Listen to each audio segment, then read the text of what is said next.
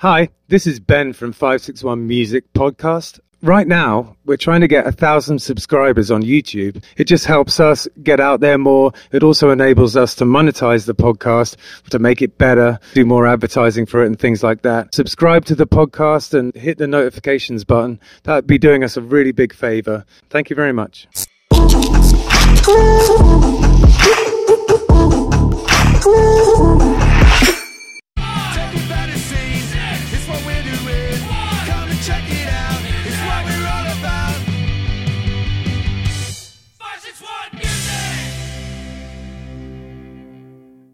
Welcome to 561 Music. My name's Ben. And I'm Hector. And how are you, mate? I'm doing good, man. How you doing? I'm all right. If I'm honest, I'm a little tired. Well, okay. I mean... I'm a little tired. A little bit. Yeah, exactly. A little bit. But I guess that's not newsworthy. What have we been up to lately? We played this weekend. We played, Saturday, Patty Max. That was fun. Oh, yeah, it was. It wasn't a huge crowd, but there was a birthday or something going on, and, man, it was fun. Yeah, absolutely was. It was really fun. And James and I were at the Square Grouper. Yep. That on was Saturday. fun. Yeah. And then we did something on what did we do on Friday night? You know? Yeah, we played up at in Stewart Stringers. Oh yeah, I remember that. Yeah, okay, yeah, that was a first for the Time, band. yeah. I've played there one time on my own solo, and to be honest with you, it makes a little bit more sense doing it as a solo gig because it's kind of like it does. You're kind of spot. shoved in the corner, and it's like an outdoor bar. So I don't know. It just didn't seem like a full band place. Yeah, totally. Yeah. It's quite a nice, relaxing place, but yeah, I sort of agree with you there. But never mind. Let's not bitch about music venues live on a podcast here. So yeah, we have Billy Doom is Dead with us today. How's it going, guys? How you doing? Yeah, we're great, man. So I know Andy real well. I see you've weaseled your way into another band here, Andy. Yep. and Kevin too, and Billy. We've crossed paths before, but We have, yes. not a yes, huge yep. amount over the years. No. But it's nice to see Thank you. this little power trio, super group situation going on. So much fun. It's very super. Very much fun. Very super. Yeah. Now, is it just a trio, or is there anybody else in the band? No, there's a drummer. Yeah, we have a drummer. Yeah, he can't. Well, there's only 3 seats allowed here, so we had to get We the could 3 have put of him us. back behind the kit there. True. He always gets to sit. So. So yeah, so we figured do 3 for the interview. It was 4 all day. 4-piece rock and roll band, punk rock and roll, inspired by some of the greatest music you've already heard, and putting our spin and our take on it. Yeah, fantastic. Yeah, it's a lot of fun. Nice. Thank you for having us. Let's do that right away. Thank you for having us. Regardless of what Andy does, thank you for having us. Yeah. Apologize for in advance. Andy in advance. Yeah. So, what we generally do is ask people about their journey through music and how they found themselves getting into it. And the first thing that I always want to know about people is, what was it like when you were young and growing up, and how did your upbringing sort of shape the musician you are today? Like, were your parents supportive of you? Yeah, they were probably too supportive. They're probably way too cool about it. There's a lot of situations where when I got in my 20s and started touring, where they should have told me not to continue on this path and maybe be more responsible with regular life, but they're like, no, this is who you are, this is what you do, you're a crazy person with a guitar yelling your head off. Like, if this is what you are, just be that guy and be the best version of that. But as a child, I mean, right away when I asked for the guitar, I begged for about a year and a half. I gave them the grades, they got me the guitar, and that was it. I was going to be somebody, and now I'm this guy. Yeah. I was going to be someone and contribute to society, but, I love the way you said, because I also wrote some questions for you for that magazine Livewire that I write for. Thank you for that. And I saw that a quote from your dad was that being a punk rock star is the equivalent of being a wiffle ball champion. Yeah, exactly. So even if you're the best at it, nobody cares about it. No one understands the sport. And it's not very technical, But if you want to be the wiffle ball champion, go at it. So he got me the guitar and the haircut and the Green Day record, and then we started going at it pretty much. That's great. Should have gone the wiffle ball route, man. I'm just saying. Yeah, there's money there, right? Yeah. When did you first get an instrument? I was 9. The first guitar was at 9. 7, I saw Slash on the piano going ham, Elton John performance, and I was like, I have to do this. This guy kind of looks like me. Yeah, and he's having so much fun, and everybody loves him. And then, 2 years of begging began, and they got me the guitar, and that was it. I mean, that was a love affair that has not stopped, you know? Yeah, man. And that's why I recommend to people, it's like, if you love music or if you have any sort of affinity to give it a shot, just do it, you know, even if you're not good at it right away. I'm still not that great at it even still, but I love doing it, and I'm going to keep doing it, you know? Yeah. Because that's the excitement in it. Well, you life's know? about the journey, isn't it? It It's not is. about the arriving. You've No, got to be no. enjoying yourself with what you're doing. Otherwise, what's the point? You know? Exactly. No, I 100% agree. Yeah. And Andy, you've been on here before, but I would love to hear a little bit more from your side of how you got playing music and when you first picked up an instrument. I can't remember what you said last time. Yeah, I think you skipped me. I we started didn't playing talk guitar about when I was like 12, just learning like Blink-182, Green Day songs, Okay. and now I've finally made it where now I play Blink-182 and Green Day songs in a cover band.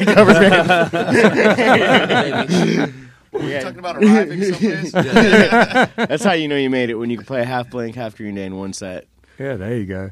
and make Spread the Dub money doing it. Tell us a little bit about that band. It's like a cover band that basically is it just Blink and Green Day that you cover? For now, but we're talking about expanding, but you know, What's the name we're of that? lazy. Pop Disaster, is it? Yeah, Pop Disasters, Yeah. named after the tour Green Day and Blink did back in 2002. Yeah, man. No, You it's got called up on stage and got Billy's guitar. Yeah, we talked about that in the you did, last huh? podcast. I wasn't here for that It's one. the only interesting thing about me. It's your only story. yeah, what about you, Kevin? How did you find yourself playing music? My parents got me involved in, like, they gave me a little keyboard. The same year I got the original Nintendo, and the deal was you can play Nintendo if you take piano lessons. Yeah. And then, so I took piano lessons until, that wasn't cool, and I was like, screw this, I want to give me a guitar or something. Yeah. And my uncle was a musician. He's like, no, man, there's too many guitar players. You look like a bass player. You should play bass. So I started playing bass at like 7th grade, and then Okay. did jazz band at school, and then Did jazz band, right. yeah, and then little, garage bands, and then Yeah. now Billy Doom is dead. Yeah, man. Screwed And, you out of 2 strings, man. All right, You also moonlight as I wouldn't know what to do with them anyway. Two of you guys moonlight as members of Spread the Dub as well. Yep. Is that? Yep. Which is cool. We had Spread the Dub on here as one of our first people, but neither are you guys. No, No. So yeah. so it's nice to have you on to kind of complete that a little bit. Absolutely. Yeah. When it comes to juggling that, you've got Spread the Dub and then this.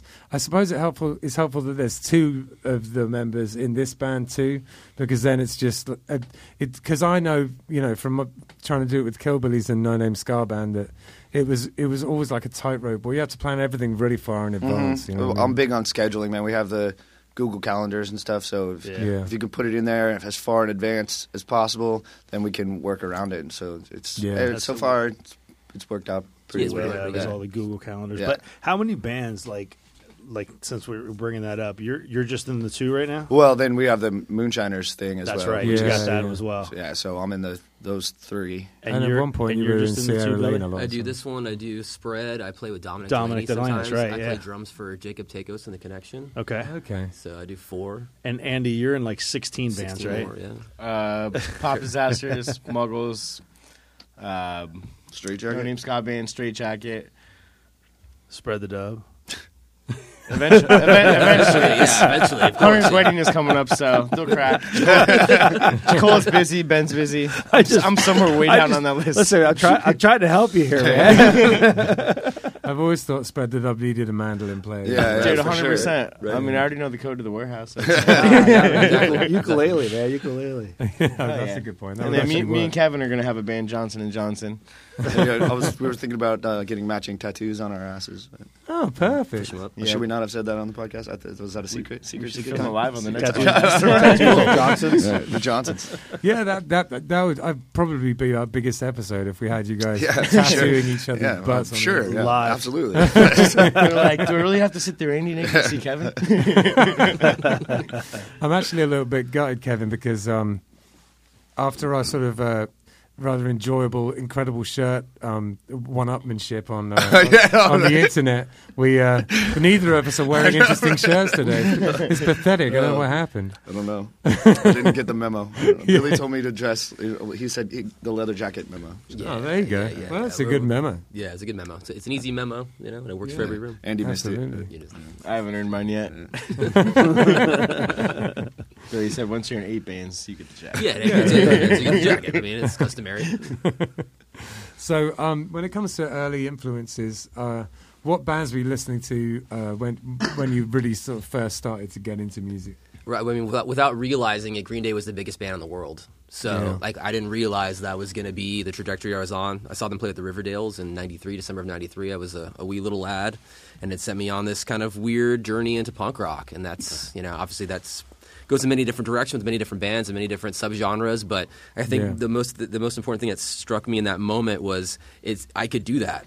Yeah. So many people say, it's like, I could do that. There's like 3 of them up there. That's punk rock, right? That's punk rock, Three yeah. chords and like anybody could do it. Yeah. Yeah. And You that don't was have to be Jimi Hendrix, man. No, exactly. And it's very liberating in that regard as a young Yeah. person to be like, wow, okay, these guys don't look that much older than me. I mean, I don't know, they're in their 20s or something, but it seemed like something was attainable, and it was so inspiring that it just seemed like if I don't try it, I mean, I that's a miss. Yeah. No, I hear that, and it just like Kevin said, that's one of the big allures of punk rock is that accessibility and the do-it-yourself side to it and everything. You can just be if you want to be a band, just be one, just go for it. That's it. Yeah. Put your jackets on and start rocking. Right. Yeah, totally. You don't even have to know what you're doing. No, Man. just downstrokes, man. Just downstrokes all day.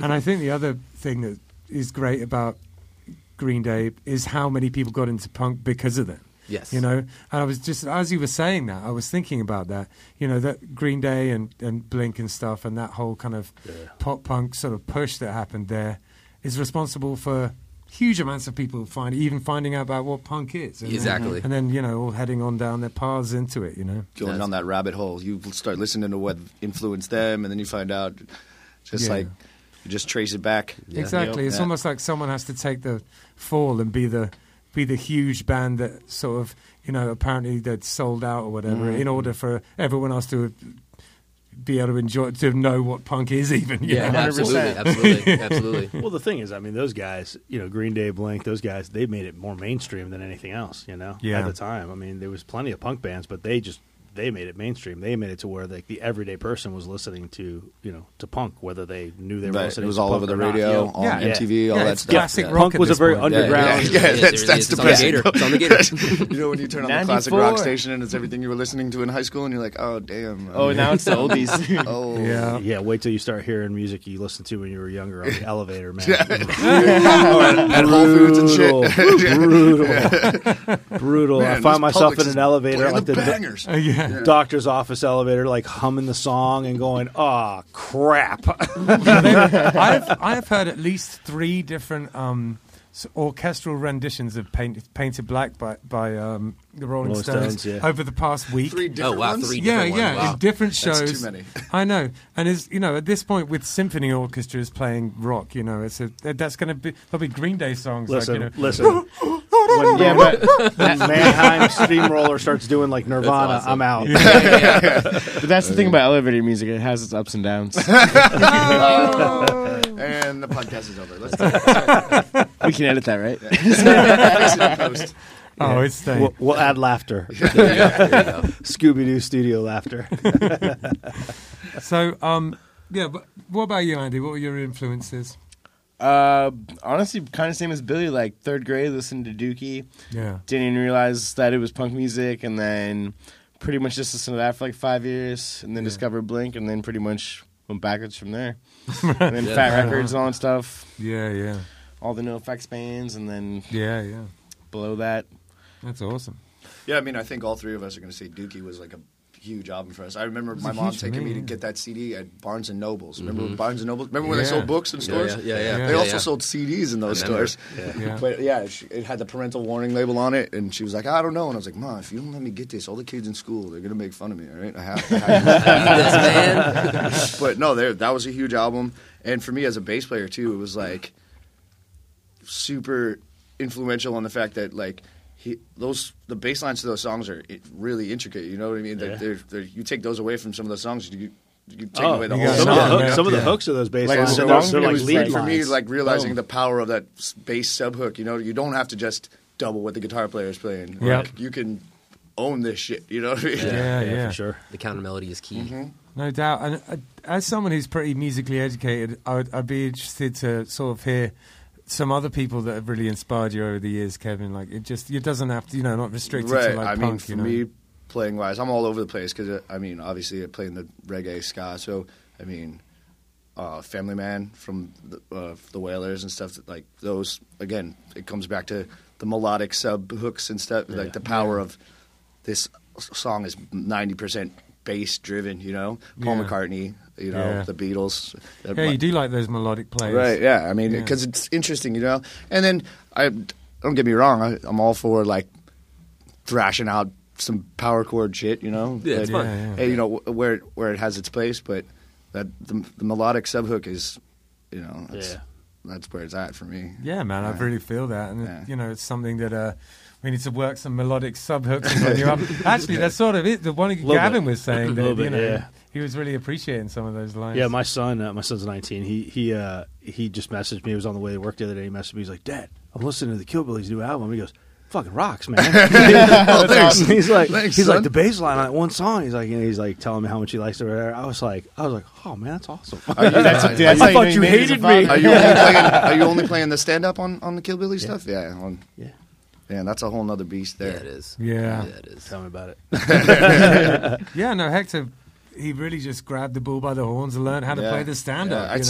I mean, it's totally a different beast, and as far as technique, and then also carting around. Yeah, we always full say size that, upright to all the gigs, man. We always say that it's not even like the same instrument. It is in theory. It's tuned yeah, the same. in theory, Yeah, in theory it is. Playing it's not. No, the same I mean, at we all. just had a practice the other day, and I didn't. I mean, I had the bass with me, but I didn't feel like carting it in there. Right. And I actually walked into James's house with a small acoustic bass.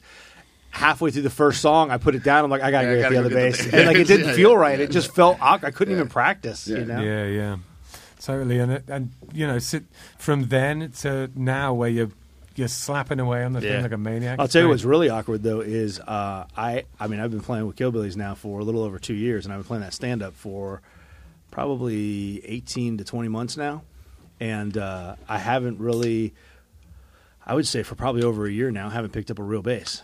Right, Just a regular slab regular bass. And my other band that I'm in with Justin, Euphoria, we just started getting back together and putting some stuff together. Now you got to relearn the. And I went back and I spent like 2 weeks practicing the songs and stuff, and then we went to the first practice last week, and it was like, and it went well, but it was just so awkward. Yeah. I was holding my hands were starting to like cramp up, and so it just felt really different. It's different. It felt it's so it's entirely weird. different technique. Yeah, it is. No doubt about it. But upright bass is killer, man. It sounds great. It is. No, it's fun. It's fun. I do enjoy it. I think that the one thing that has always been the case. There's only been one guy where this wasn't the case who I've played with, but the one thing which is always the case is it takes a minute to dial in. Like in a live gig because it's so resonant. Yeah, it's definitely a hard instrument to amplify live. Yeah, so I feel like, especially on those ones where you have to jump up there and play in like 10 minutes, can be pretty stressful for Hector, because you never know how it's going to sound. But anyway, getting back to Benny Doom is Dead here. It's all good. I love stand-up bass stuff. I love this going. I'm a Stray Cats fan. I love it. Let's go. Oh, yeah, sick. Stray Cats cover band. I'm just saying. Yeah, no. 100%. I know Andy's in. Oh, definitely. You got a Gretsch, right? You got a Gretsch ready to go? Yeah, Hunter does. I'll use his. Even better. So yeah, do you guys have a writing process? Like how are these songs getting written? Billy writes and records everything. Yeah, so that's the short answer. Yeah, that's the short answer. So yeah, so I made this record. Yes, I made this record at home. I have a home studio like everybody in the 21st century, and I had written a whole bunch of songs. Prior to doing this project, I fronted a band for 12 years where I was the guy who sang, whatever, kind of what this is in a way, but with different people. And for me, the process, I write a lot of stuff, and not everybody wants to play all this stuff. So I was like, well, I'm going to make a record at home. I'm going to play drums, bass, guitar, sing all of it. And if it's cool, maybe my friends will want to play with me. Yeah. And if we play well and everyone enjoys it, maybe we'll start writing records together. But I was kind of more in the position at the time because with Spread, we gig a lot, but between gigging, I mean, there's a lot of downtime, you know. So why wouldn't I be at home making an album? Why wouldn't I just be making as much music? I mean, as I didn't you have can? to spend some time in a hotel room because? Oh yeah, there's a story to this. Yeah, so I went. So I went to. I forgot about all of that. Thank you so much for that. Woo! Yeah, so I went to Atlanta to go see Susie Moon play at Star Bar with Ravengers and a bunch of really great punk rock bands. And on the way back, I was coming down to play a spread show in Jupiter, and we left at 2 a.m. to try to get back to Jupiter for the next day. And I'm coming over a mountain, and I don't see a deer in the center lane of my RAV4, and I hit this thing hard. Oh, man. I total the car.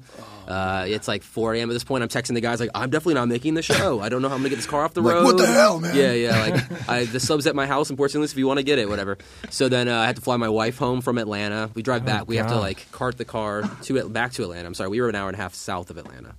So we had to get the car back to Atlanta so I could fly her home. Wow. And then I had to spend a couple days in a hotel room. So I was like, well, I guess I'm going to finish all those song ideas that I had. Yeah. I have 4 days here. So I grabbed every sheet of paper in the room that wasn't, tacked down to something and a Sharpie marker. And I got this idea.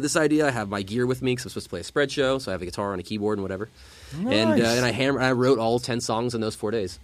Well, I tell you what, it's been interesting.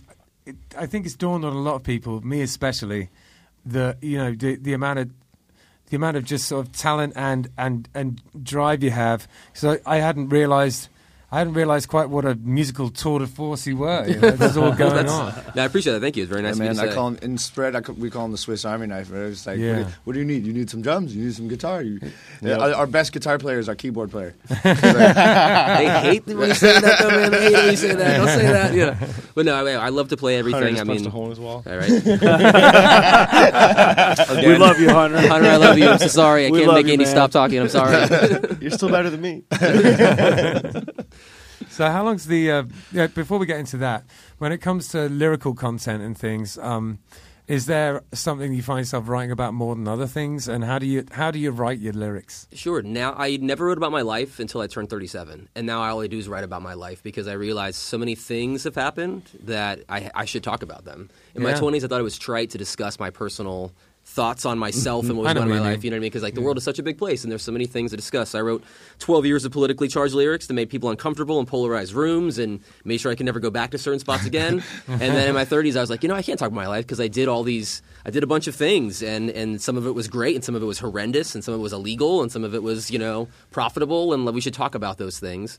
So for me, I just kind of went down the list of what were the 10 most ridiculous things that happened in my life, and I want to talk about them in detail, probably to a guttural point that makes half the room uncomfortable, but not about, a red or blue thing, about how do you probably can't say that about somebody, or whatever. So I mean, now when you discuss yourself, though, there's always because it's your story, you have the ability to either tell the truth fully or omit certain things, and and my only rule was that I had to tell the truth exactly as it happened. So certain things will make me look maybe not the best, but it happened. And I think it's imperative to, if for making a band called Billy Doom is Dead, which is a whole other, the reason why the band's called what it's called is a whole other thing. Yeah. But it directly ties into why I write the songs the way that I do, because sometimes you make fans, sometimes you make enemies, and sometimes you need to put it out there, And I like this. So this album is some kind of redemptive exercising of demons. It really is. It really is. My wife had to listen to this whole thing, and she's like, "Yo, you did that? Wow." Wow. Okay. I married you? Yeah. This is something I should have known prior to all, Some of it you do know, but then, you read the lyric sheet and she's like, that's heavy, You talk about people dropping like flies in your life and going to jail and all kinds of whatever. Well, I love it when stuff is real like that. It makes all the difference. It's, it's the difference between me giving a shit about an album or an artist and not. That's really important to me. Well, you feel like the album's got some real meat to it, man, some soul in it, For sure. I think people can sniff out fakeness too. You know what I mean? If you try to write a song about something and it's not genuine, it's not going to resonate. The reason, I know you said talking about yourself, you thought it was tread or whatever, but I feel like talking about yourself, if it's real, there's going to be a certain portion of the world that's going to share that experience with you and relate to it. And there is value in that. I do agree with that, because there are relatable stories, whether people want to believe that or not. I suppose just as long as you're keeping it real. But there was So I was watching Wednesday Addams last night. I love and it. one of the things that she said on there, she said, I hate when people say write what you know, because they're just suffering from like a just a means you're not crisis of creative, no imagination, which I thought was really funny, because I always say write what you know, because and I think it probably is quite important to do that, but I just thought it was great to just subvert that, turn it on its head. I was like, oh no, now I have to think. yeah. Thin air, be creative in thin air. You, Tim Burton. Yep. Yeah. No, that's a great show too, by the way. Yeah, it's cute. It's a lot of fun. Yeah. I don't know. Some people have been bitching about it, but I think it's nice, a little PG. Yeah, it's nice cute. little watch. Yeah, exactly. Yeah, I could do it. Do you? Oh yeah. Before we get to that, why is the band called Billy Doom Is Dead? You're about to say. Yeah. So there's a television show in the '90s called Parker Lewis Can't Lose. I don't know if anyone's familiar with that show, but Parker Lewis Can't. So I wasn't in America then. Okay, fair enough. Probably better off. But it's a show, and he was kind of like a Dennis the Menace type. He could not lose. He would do crazy buck wild things, and people would just love him and accept him the way that he was. And then I received a phone call one day from someone, and they were just like, this Billy Doom character, he's dead. And I was like, ooh, I like that. I wasn't thinking about starting a band at the time. I was just writing it on things. I had a span of time when I wasn't playing music at all where I would just go graffitiing at night. I just get up at 4 a.m. and wander the streets where I live and just write my name on all kinds of stuff. Sorry, guys, sure. The legal activities, but it's in there too. And then I was like, well, this should be a band. This looks great on a sticker, Yeah. And then that was kind of a solid band name. It's a solid band name, And it is a great band. Thank you very much. Thank you very much. Plus, it kind of like connects to your band because like you guys kill Billy, now he's dead. Yeah. There was a joint. There's something here. I'm here. Kill Billy Doom Is Dead. I'm here. Split album idea. That's what it is. That's awesome. I love that. Do you, when it comes to sort of practicing your instrument, do you sit down and do you ever run scales or do that kind of practice? I do. Yeah. I actually do. I think that you have to, especially in my position where it's my job to front the band. I have to sing the songs well, and I have to engage you physically, and then I also have to hold down a majority of the things so he can shine and sparkle on it. Yeah. Which requires that this right hand has to be on the money, and this left hand has to be on the money. So I definitely make a point to rehearse the scales, like all the lame stuff you're not supposed to. I just drink a fifth of Jack, and I go out there and I rock out. I'm actually that dude that's sober on the shows, and that's what he does. That's what he's the badass It's one. Jameson. Yeah. I switched over to Jameson. My bad. Yeah. So it's game of this guy. That's my job. But so I'm the guy that's running scales before the set. I'm making sure that I'm warmed up. I'm making sure that I'm You yelling. gotta be. Recently, maybe it's 'cause I'm getting older. I don't know, but it's like I start playing properly in the second set out of 3. You gotta warm up, man. Yeah, so I'm doing it now. There's a few songs we play right at we don't play the same set all the time, but there's a couple of songs here and there that are just they should play the same set all the time. It makes it so much easier. That's all we do. Same song, same order. Yep. We got it down to a T. Yep. Well, we have a few songs that we play towards the beginning or whatever, second, third song, or whatever, and I could see they're really fast songs, right. and I could see he's struggling with it. It's not even really struggling, but I could see he's just I need to warm up before I do this. Yeah. I mean, James started doing a couple, I don't know, maybe 3-4 shows ago. We were out of town, and we were at this Airbnb, and he was messing around with the stand-up bass before we went out to the festival to play. Mm-hmm. So he had the stand-up bass, and he's playing. Then we got to the festival. He gets off stage and he goes, "Holy crap!" He goes, that stand-up bass neck is like a 2x4. Dude. He goes, "I need to do that every time." He goes, "I ran that banjo like it was a makes toothpick." You feel like he's like, "I ran so fast." Yeah, it's like going from an acoustic, then grabbing your electric, and you're like, "Shit!" Yeah, for sure. Yeah, they use those giant practice swords, like what Knights did, didn't they? Yeah, two heavy swords. It's like the baseball players. You put the weights on it, you swing it, then it's lighter when you get up to hit. Yeah, I wonder if there's any real truth to that. We'll have to find out. We need a control group. We got to have some other people do it. Yeah, you guys start doing surveys. Yeah, exactly. Yeah, I'm not busy enough. You just do a load of surveys for no reason. That's definitely going to happen. And he's in 29 bands. We'll just do 37 podcasts. How have you found the Florida music scene when it comes to this band being received, and how do you feel that? Do you feel it's been inviting? Yes. I feel like people love the thing because it's just its own thing. I mean, you guys know we've only played one show, right? Yeah. People are talking about it. I guess the reason I brought that up is because I think we got the wrong band. Yeah. No, the reason I brought that up is because I saw just how much everyone freaked out about that show, you know?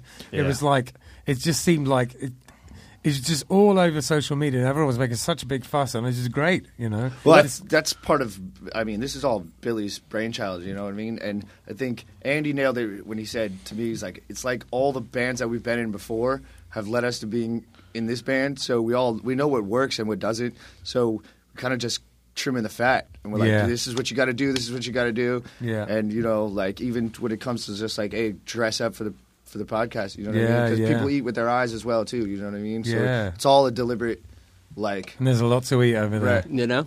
I got a carving knife out for that one. But that's what I was telling. Fat joke, man? No, what? It was just Thanksgiving, bro. I know. In America, it was just Thanksgiving. You're in the bad seat, too, man. With these wide-angle cameras, you and I are going to look like we're an extra 100 pounds. I know why they put me here. It's just... Exactly. There you go. Exactly. There you go. Flow for show. Yeah, that's what I was telling. I was telling Billy that before the show that, you know, we were playing a gig, and then I got up the next morning, and it was, you know, the morning after you guys played that gig at Matthews. Got up the next morning, and it's like every musician I knew that was off that night that had gone to your show and was posting like, "Oh, what a great band! This is amazing! Well, there's energy or whatever." And then I immediately text Ben, and I'm like, "We got to get these guys on here." So then I messaged Andy, and I'm like, "Hey, you're in that band, aren't you?" You didn't even know. You just took a shot in the dark. You're like, odds are in my favor. He's in the band. No, I didn't even see him online. I was just like, Andy, I'm surely you're in that band. So. No, but that goes like Billy had the lyric teaser videos up, and like he has a strategy for releasing stuff. You know, he doesn't. Like, we're not just dumping the whole album. Yeah. Could you tell us about this strategy you have? Yes, I think so. I kind of see the whole thing before it happens. I don't write songs with instruments in my hand ever. So I've visualized the entire song, and then I put the chords to whatever I'm visualizing. I see the photo of what we look like and where we are when we take the photo, and then I sit on the drum set and I play the song, and then you build the bear. So you make the song, and then you create the visual, and then in terms of showing it to the people you want to show it to, I think it's all about just making it to where you're pinpointing exactly what you want them to see, because you might only have a minute. Yeah. You might only have 15 seconds. You might get 5.5. I mean, people's attention spans are so brief like with all 30 this. seconds, I think. You know what I mean? You know what I mean? So a reel is about the accurate amount of time that you have to really display what you're doing. So in my mind, I'm thinking, well, if I only have 30 seconds to showcase what I want to do, I'm going to try to make it the best 30 seconds I possibly. I'm using that as a fictitious amount of time, but it can be whatever you want. In my mind, though, I try to imagine, even down to the point, I can't control the medium that you're seeing it in, but if I could, this is how I would do it, that kind of thing. Right. So we try to meticulously think about every step along the way. How many songs are on the record? Why there are that many songs? What kind of subject matter we're touching upon? How long the songs are? If it's over 3.5 minutes, I don't really care. Yeah, I'm over it. I mean, not to say there aren't great songs that are 20 minutes long. I love Mars Volta. I don't write those songs. Yeah, I don't. You know, it's neither just not do for I, me. honestly. Well, for a punk band, it doesn't. Yeah, it doesn't even. You know what I mean? It's not even a thing. If it's getting towards 3.5 minutes, when I've written a song, I'm starting to think, oh God, what we got to cut out of this, you know? Yeah, I guess there's something to be or I'll use it for no name.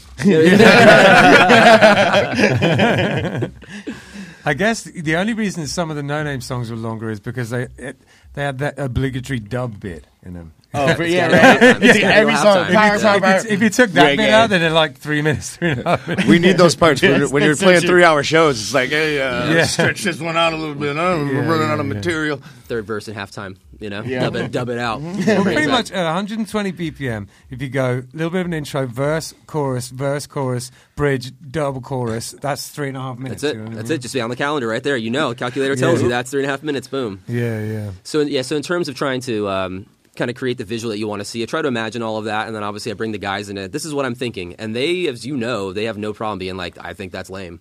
Right, you know, or no, if that's what you think, well, maybe we should take it in that direction, and that's what really helps me kind of finish the product before it's even a product. And I hate using the term product, but I mean, eventually, when someone consumes whatever they're going to see, they're going to visualize. It is a product. I mean, they're going to see it in such a way. Not to say that any of it's fake, because I would be wearing this jacket if I was here at Publix or doing this podcast or whatever. Sure. But in terms of packaging the band, I think it's integral that bands think about how they want to be seen. Yeah, no, you're absolutely right. And after years and years of not having anyone really taking care of that end of things, you know, having our social media person Danielle just take really great pictures of us and be thinking about it a lot more, and also having Hector on board, who's a graphic artist, and you know, and having them both in the band thinking about that a lot of the time, it's made a huge difference.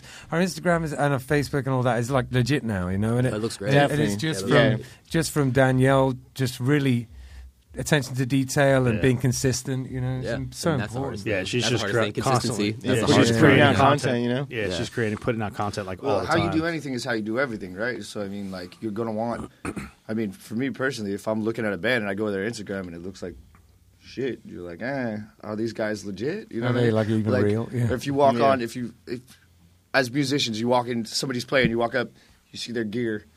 They got some like shoddy gear, you're like, or they're playing in like cargo shorts and flip flops. They got like a neon like jack lead or something. Yeah. I'm already. Like, you're gonna have to be really good to win me over. You know what I mean? I'm not saying you can't, but you're starting from behind the 8 ball right there. Or they got like that full stack at like a tiny bar. Yeah. And it's like a crate, not even like two. you're not even getting a proper tone out of that.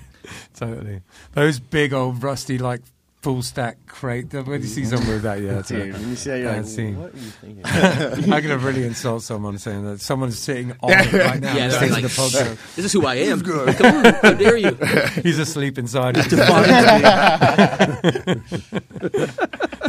awesome. Just sleep inside of it. So, I don't really know what your sort of history is with all this stuff, but it's one of the questions I ask on here just because a few years ago I stopped drinking. It's quite an important thing to me is how do you navigate the thorny world of booze and drugs when it comes to music and gigs and stuff like that? That's been the biggest problem of my entire life. Right. I wrote a record about it, you know? So, so understanding how to not let the lifestyle that you think you should be leading create the lifestyle you actually are leading, if that makes any sense, you know? So for me, I mean, I used to be the biggest party animal ever. I would get up at 9 a.m. and just drink all day through the show, pass out whenever, get up, do it all over again. I would tour like that, tour internationally like that, which is super dangerous. You know? And then I had a wake-up call, and I was like, yo, I could probably get a lot more done if I just didn't spend every single moment at the bar when I wasn't playing a show, or if I wasn't spending every single dollar I had, you know, that wasn't paying bills at the bar. So for me now, doing this band happened because I stopped drinking for 2 months. Essentially, like it really happened because I was like, I'm not going to drink for like 2 months and see what I can get done. And it turns out a lot. It turns out there's so much. Yeah, really, like it's just. I mean, beer is delicious, but it is it can definitely get a grip on you. And it can definitely make you make decisions or help you make poor decisions. You know that necessarily you wouldn't make if you were a sober guy. I know, right? Yeah, but it's not saying anything because I do have a beer now occasionally. We're having fun. Like I can do that. But my thing for me personally, because I've played a lot of really bomb shows that weren't great, and I was aware in that moment to know like this is not going well. But I'm up here for another 40 minutes. I have to make the best of it with 4 other guys around me being like, dude, you should not be up here right now. You know?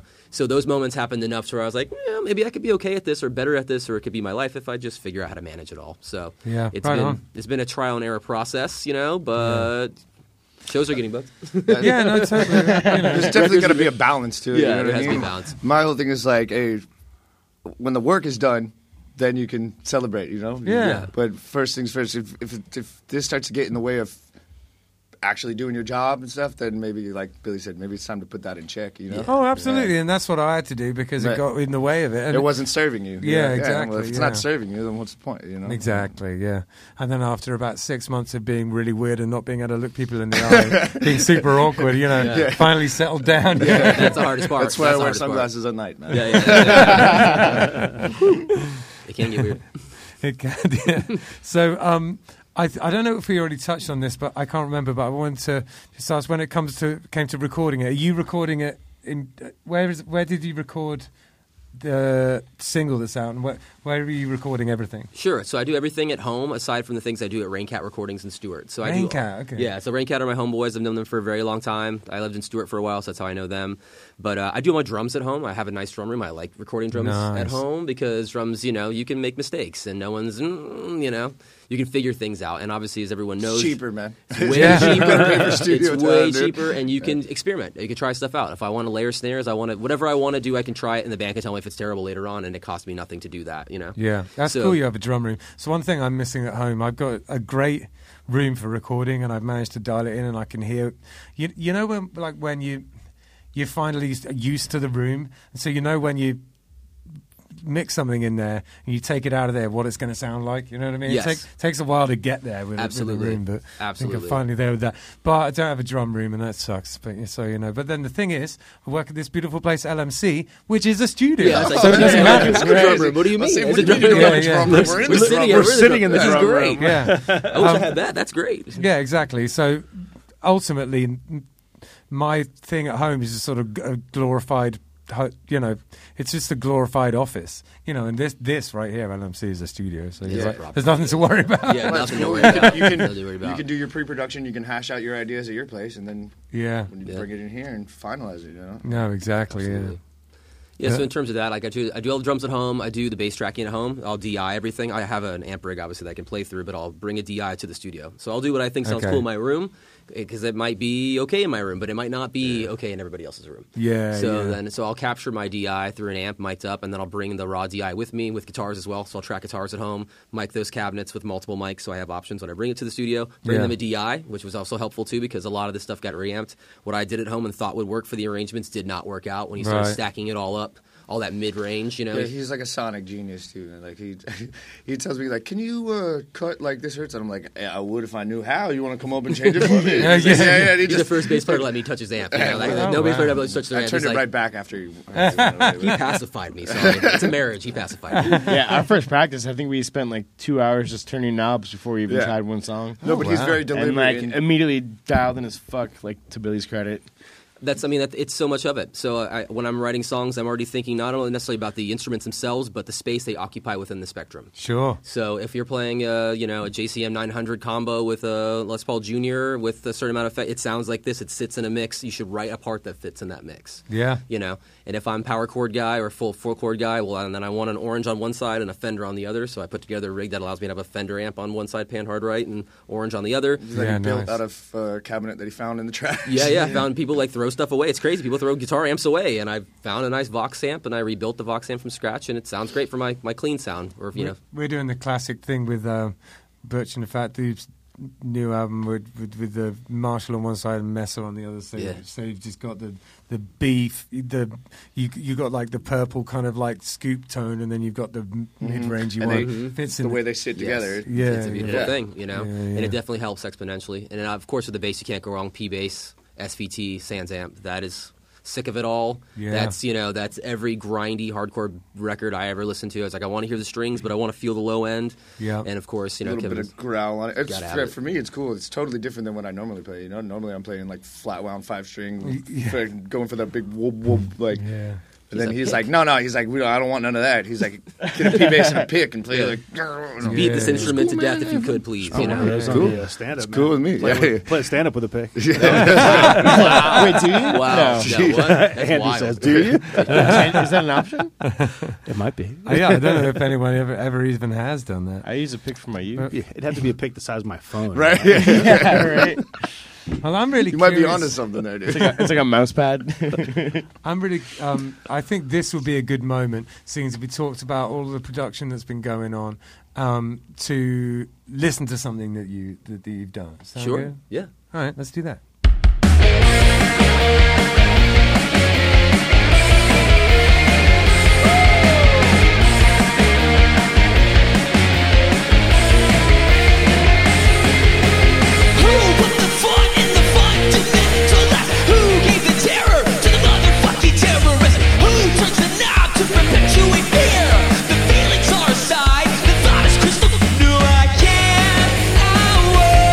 Be the open door to misanthropic love.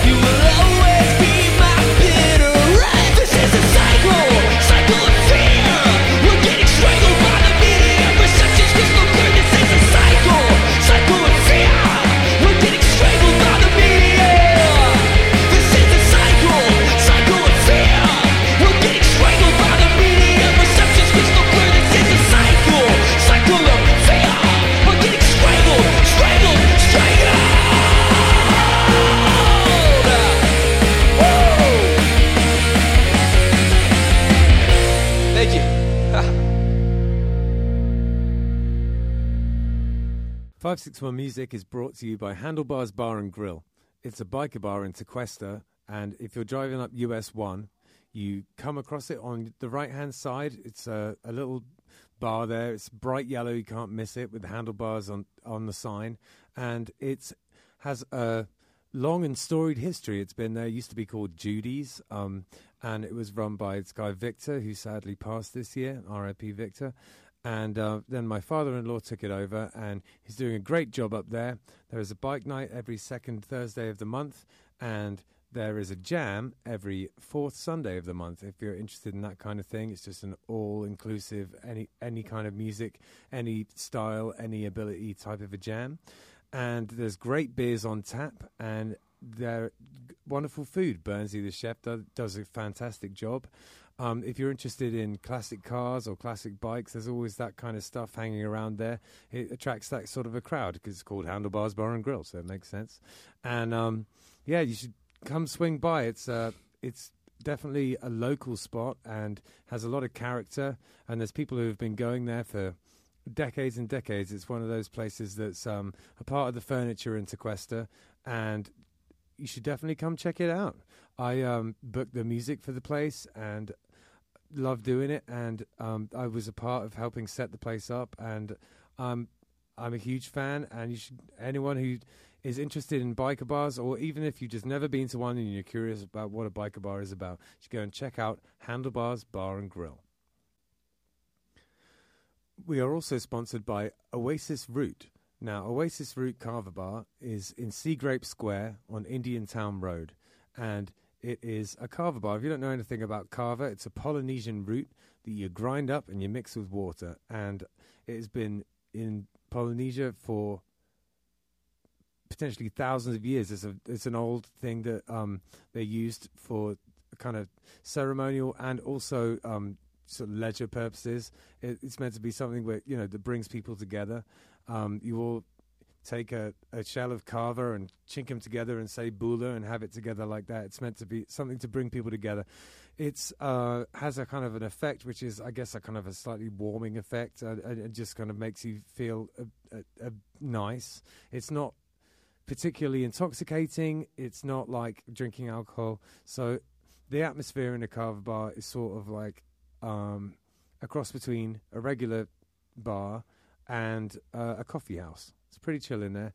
You get all sorts of different types of carver bars. Some of them are more like a club, there's sort of like blacklight and EDM playing, and some of them are more like a cafe. This is one of the cafe type of ones. It's super chill in there. If you're looking for somewhere to, I don't know, maybe go and do some work on your laptop or go and have a chat with friends, it's perfect for that kind of thing. There's a foosball table in there if that's your jam, or baby-foot as they call it in France.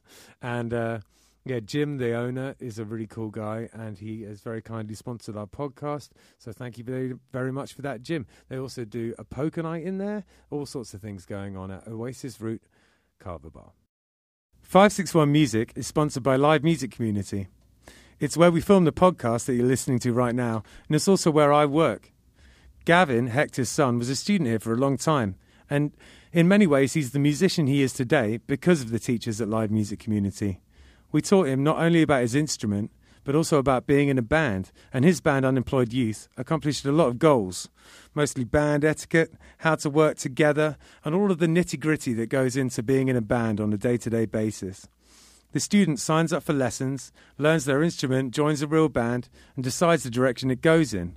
And we can take people from very young age, 6 or 7 years old, all the way up to 80. There's no age limit here. We run an adult program for people who want to be in a band as adults, but really the main focus is on the kids and getting them playing together and in bands. We are also a studio, a live stream venue, and we can record audio or video. The Killbillies live album, Warts and All, was recorded here. It was recorded during a live stream that we did during COVID. Justin had a great idea to record live streams during COVID. A ton of bands came in, and it was a real success. But outside of that, we can record albums, we can help you with your EPK, and we have full audio-visual capabilities here. LMC is in Palm Beach Gardens on the northwest corner of Military Trail and North Lake Boulevard. It's north of the gas station, right before you get to North Lake on Military Trail. And if you go to livemusiccommunity.com, you have all the information you'll need right there. Thanks. So seeing as we were just listening to an ad about LMC, which is where we're sitting right now, at Live Music Community here, do you have any advice for upcoming musicians by any chance? Yes, absolutely. Don't stop, and once you start, don't stop. The biggest thing I find that is once you start something, there's going to be a lot of things that get in your way. You have to see how to turn roadblocks into ramps. Yeah. You know, so if you have a winner's mindset, you'll see past the issues and you will make it happen regardless. People will tell you to stop. People will tell you that what you're doing isn't cool. If you firmly believe in what you're doing, I guess it's not really a musical thing. This is more of a life affirmation thing I think I'm giving now. Yeah, right? but I think it applies. Okay, cool. Practice your scales, obviously. But, right? Like learn how to use a tuner and change your strings or whatever. But definitely do not stop for any reason if you feel conviction about what you're doing. If you feel impactful about your art, just do it. And that's it. You know? Success is built on the back of multiple failures. Absolutely. You know what I mean? Absolutely. 100%. The change of strings, though, that doesn't apply to bass players, right? No. Okay, I just checked. Just checked. You're there with Get out of here, bro. Yeah. Do you, Only have you, if you win the lottery. Andy, have you got any pearls of Especially wisdom over there, mate? uprights. Yeah. Like, if you ask me to join your band, I'll do it. Yes. No, also, like, being in band, it's like, being a good musician is one thing, but also being, not getting butthurt, not having an ego, being easy to be around, showing up on time, our bad. I drove from Fort Lauderdale, man. Come on. Yeah, that's fair. And then I had to pick him up, too. So what about you, Kevin? You got any advice? I would say one of the most important things that I found is, like, you can become a better musician, but you can't become a better person, you know? So if you're in a project that you want to have any type of longevity, I think it's really important of like who you surround yourself with. Because I mean, I see these guys and the guys in my other band like more than I see my family. Sure. So it becomes the interpersonal relationships are really important. So I would say absolutely like, are. You know, And we talk about that all the time. Right now, Killbillies, that's a good dynamic. We're friends and brothers, and it's so important. It's crucial. I mean, you're gonna like brothers. You're gonna have fights, but it's like you said, don't get butthurt about it. You know, like shake hands and carry on, and just know that there's love in the room with everybody. You know, we're all trying to pull the rope in the same direction here. You know, No, couldn't agree more. So we just listened to a song. Can you tell us a little bit about it, mate? Sure, yeah. Cycle of Fear is a song we listened to. Cycle of Fear is about the perpetuation of fear and hatred through the media. Right, so I discuss how essentially a lot of things that we think and feel that we think we feel are just kind of told to us and prophesized to us, and we internalize that and we act out sometimes in ways that aren't the best for society. Yeah, for sure. That's interesting. Was there a specific moment in time that inspired it, or is it just more of a general? No, 9/11. That was the moment. I remember, like I was a sophomore or junior in high school, I think, when it happened, and I could just see how people were all of a sudden hating a certain group of people and lumping them in as a whole thing. When it's regardless of how you feel about how that went down, or if you think it happened at all, hating a bunch of people based on what's being prescribed to you is probably not the way to go. No, absolutely, and just like every good punk song, it's personal politics and just kind of getting into the nitty-gritty. So I appreciate that. Yeah. So we're going to take a little bit of a look at some of your gear now, I think. Oh, Let's okay. do that. Fun. So can you tell us about what we're looking at here? Sure. This is kind of like my multi-purpose board. This is where I get the guitar tone stuff, the vocal processing done, and how we route a snake to inner ears for the drummer. So on the right, the far bottom right, is a volume pedal that routes the guitar two different ways. One directly into the orange and then into the EQ. That's in the effects loop of that. And that controls the left side of my 412 cabinet. So that's my orange side that gets a Sennheiser mic in front of it. And then the tuner side is another chain of pedals that connects to my Vox side, which is kind of the more Fender-y, surfed out side. And that goes to the right side of the same 412 cabinet, where that gets mic'd up separately. Underneath the yellow pedal, which is a chorus that hits that Vox side, is the wireless microphones that hit the Zoom processor, so we can do all of the vocal processing live on stage. Because we're on a metronome live, it's imperative to have your delays timed out. So you're switching from one side of the cab to the other based on whether you're like heavy or clean. Is that exactly? Yeah. Essentially, you can do it that way too. I generally just add a layer in. Okay. So my clean. So what I call clean players laugh at. I have jazz friends who are just like, "That's a clean sound to you?" Like what? Well, it has single coils on the guitar. It's clean, right? That's distorted as hell. So essentially what I'm doing with the volume pedals, I'm actually just adding the orange in. So the Vox is always playing all the time on one side. Yeah. And the reason why it's set up that way is, in my personal perspective, I feel like if you're going to have two separate guitar sounds like that, they should be panned out hard left and hard right in a PA. Yeah. And then allow Andy's guitar to either be panned center or be panned a little bit. I mean, because where he's positioned on the stage, if you're looking at the stage, he's to the left anyway. Yeah. So you could pan a little to the left, and then bass, of course, will occupy the center, kick drum, snare, vocals, all that kind of stuff.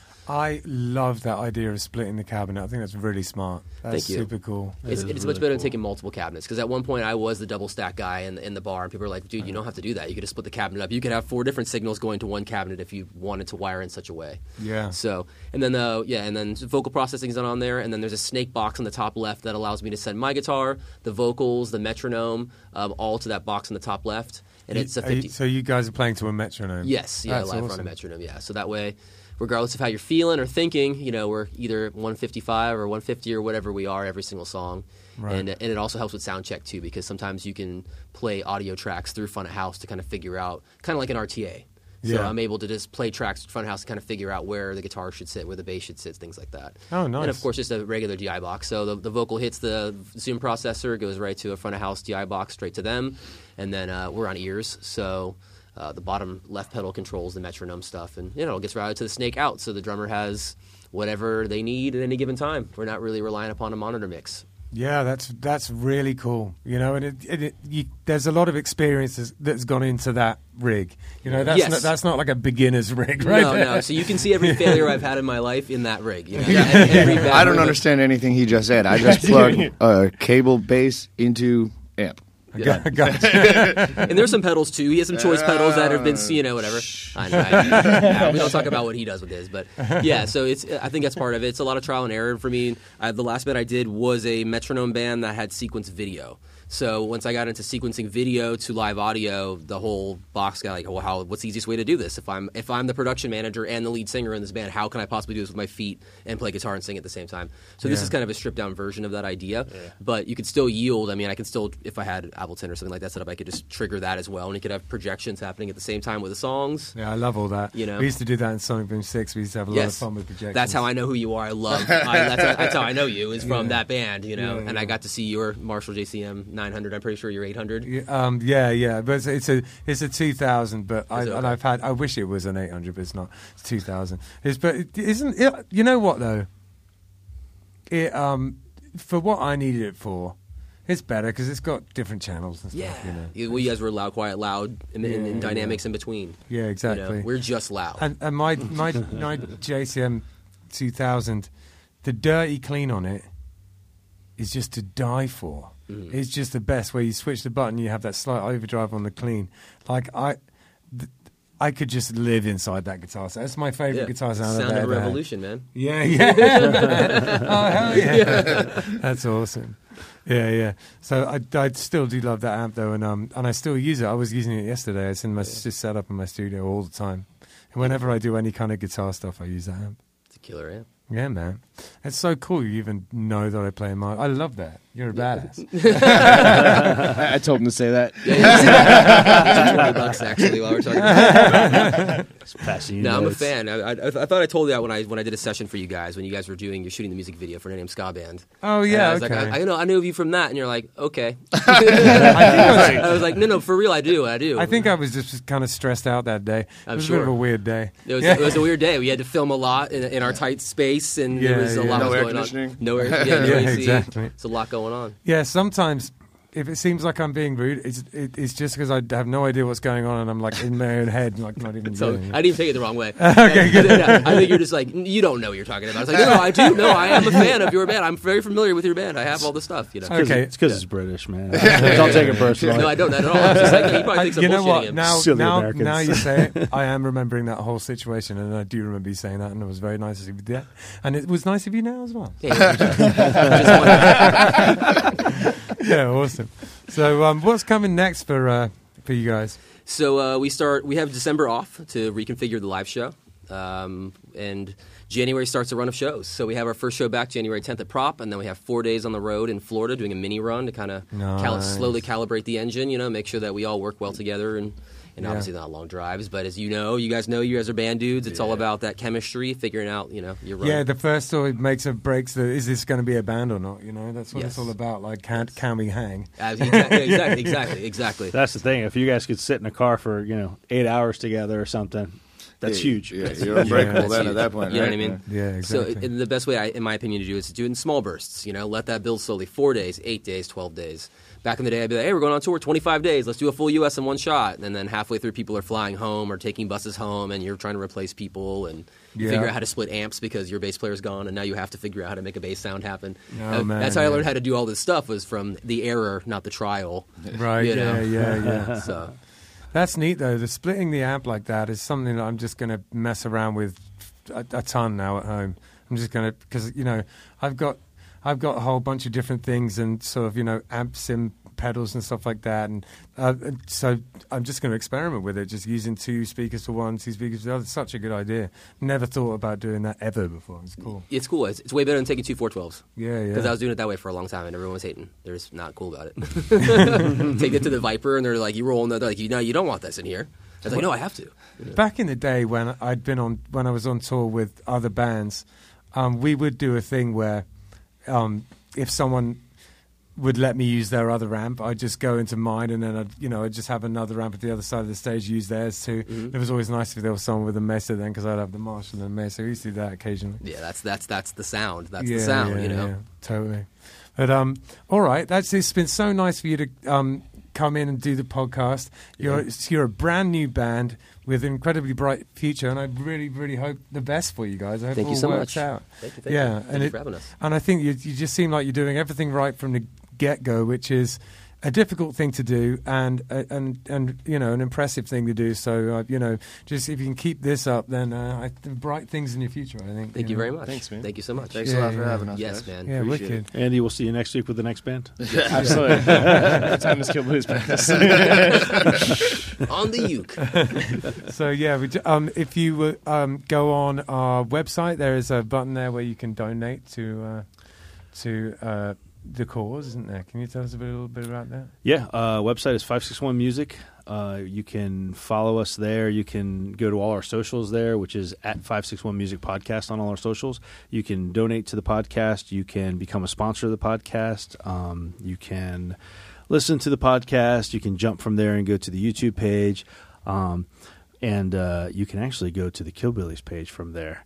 And on the Killbillies page, you can pre-order the vinyl for the new album. You can do that. Shameless plug. You can do that. And seeing as we're here and talking about it, and if somehow you didn't see the ad that's going to be right at the beginning of this episode,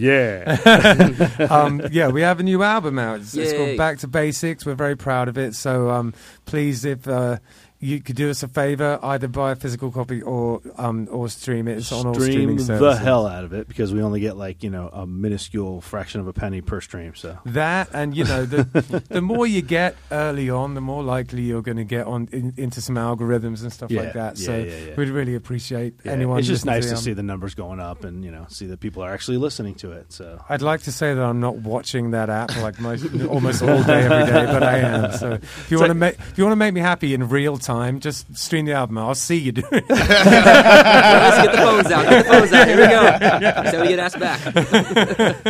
And where are we playing this weekend? Friday is it Tiki 52 or is it Taco Tiki? Taco Tiki. Taco Tiki Friday. Yep. And then on Sunday we're playing Swank Farms. I know that. Yeah, it's a ticketed private event, but you can go on their website and get information about that and go to the events if you would like. Yeah, and then on Saturday from 9 to midnight, I'm playing at Island Root Carver Bar in Stewart. So one of my Carver's. I go to Carver bars because I don't drink, and they're quite a fun place to hang out. And it's one of those divisive things. Some people just think it absolutely sucks. Some people think it's the best thing ever. I think it's pretty cool. I don't know. I'm not. It's fun. I like it. Yeah. I'm not massively for or against, but I think it's a good time. And I play at Island Root in Stewart and the one over in Royal Palm, but this time I'm going to be in Stewart. And if you want to come and experience something a little bit different, if you've never been to a Carver bar, come and hang out with me. in Stewart on Saturday night. Yeah, man. As always, like, subscribe, send us money. It's Christmas time. My wife needs, jewelry. But no, seriously, like, subscribe, definitely support us. If you can't support us financially, which, all the money goes right back into the podcast to make this happen so we can shed light on fantastic bands and great upcoming bands like these guys. I just wanted to say thank you guys for doing this. This is awesome, man. You guys really helping build up the local scene, man, which is it's been... Thanks, Kevin. It's been needed for a long time, and you guys are doing it, and you're doing it at it's our pleasure, man. Awesome level, man. We love doing what we're doing, and we'll be putting another festival together that you guys Spread was part of last year. For sure, that was awesome. Yeah. That was a lot of fun. So, we'll be doing that again April 1st. Yeah. At Matthews Brewing. So we'll be getting in touch with you guys about that. Maybe we could get some Billy Doom is Dead action on it. Confirmed. That's confirmed. That's the day of I'm gonna guess. No matter what the lineup is, though, Andy will be at the festival. There'll be a band that he'll be there. Yeah, exactly. I'm supposed to play ukulele for Hunter's wedding, but I'll have him push it back. Nice. My dude. Well, It's always fun having you on, Andy. Yeah. You're such a funny bastard. It really shines here. Well, we appreciate having you guys on, man. Thanks Thank a lot, you very guys. much. Thanks for coming out, and best. thanks for hanging out with us and answering all our stupid questions and helping us learn a little bit more about the band. So Absolutely. Thank you guys so Thank much. you so much for looking having for some us. great things from you guys. So See you Thank later. you. Peace out.